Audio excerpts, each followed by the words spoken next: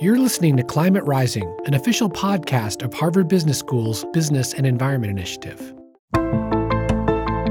From forest fires and floods to rising temperatures and growing calls for action, the changing climate is having an increasing impact on businesses.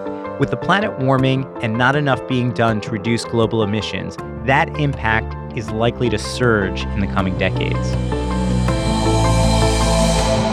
Society probably can't defend in place every asset and every person along the coast of the United States and every other nation in the world that has a shore. Behavioral interventions might be really challenging in and of themselves to shift commuter behavior. When we think about driving, we think of freedom and autonomy and control. It's very easy and efficient. If we want to feed 10 billion people by 2050, we need to do something differently. Current methods of agriculture are consuming a lot more of the Earth's resources than we can afford to devote to that. But a changing climate also presents opportunities.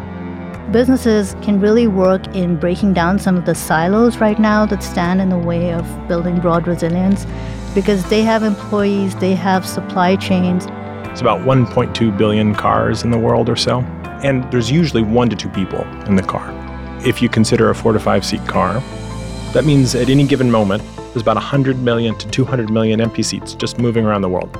And I heard over and over again that yes, we want to do this, yes, it's important, but I'm constrained by what my investors want. And so I became convinced that investors were hugely important in helping the real economy to move in this direction.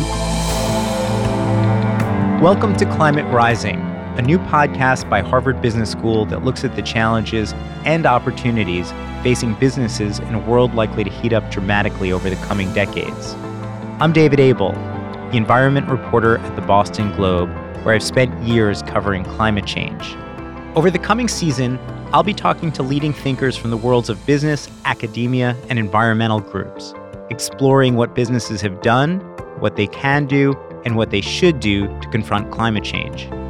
Fossil fuel companies, power plants, car manufacturers, airlines, farms, and many others have long been the main source of the emissions warming the planet. But businesses have also long offered a well of innovation.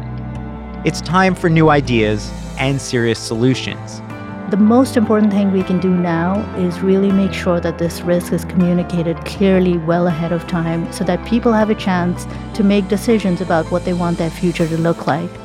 There is much ground to cover. Please look for Climate Rising coming soon to Apple Podcasts, Google Play, Spotify, or wherever you listen.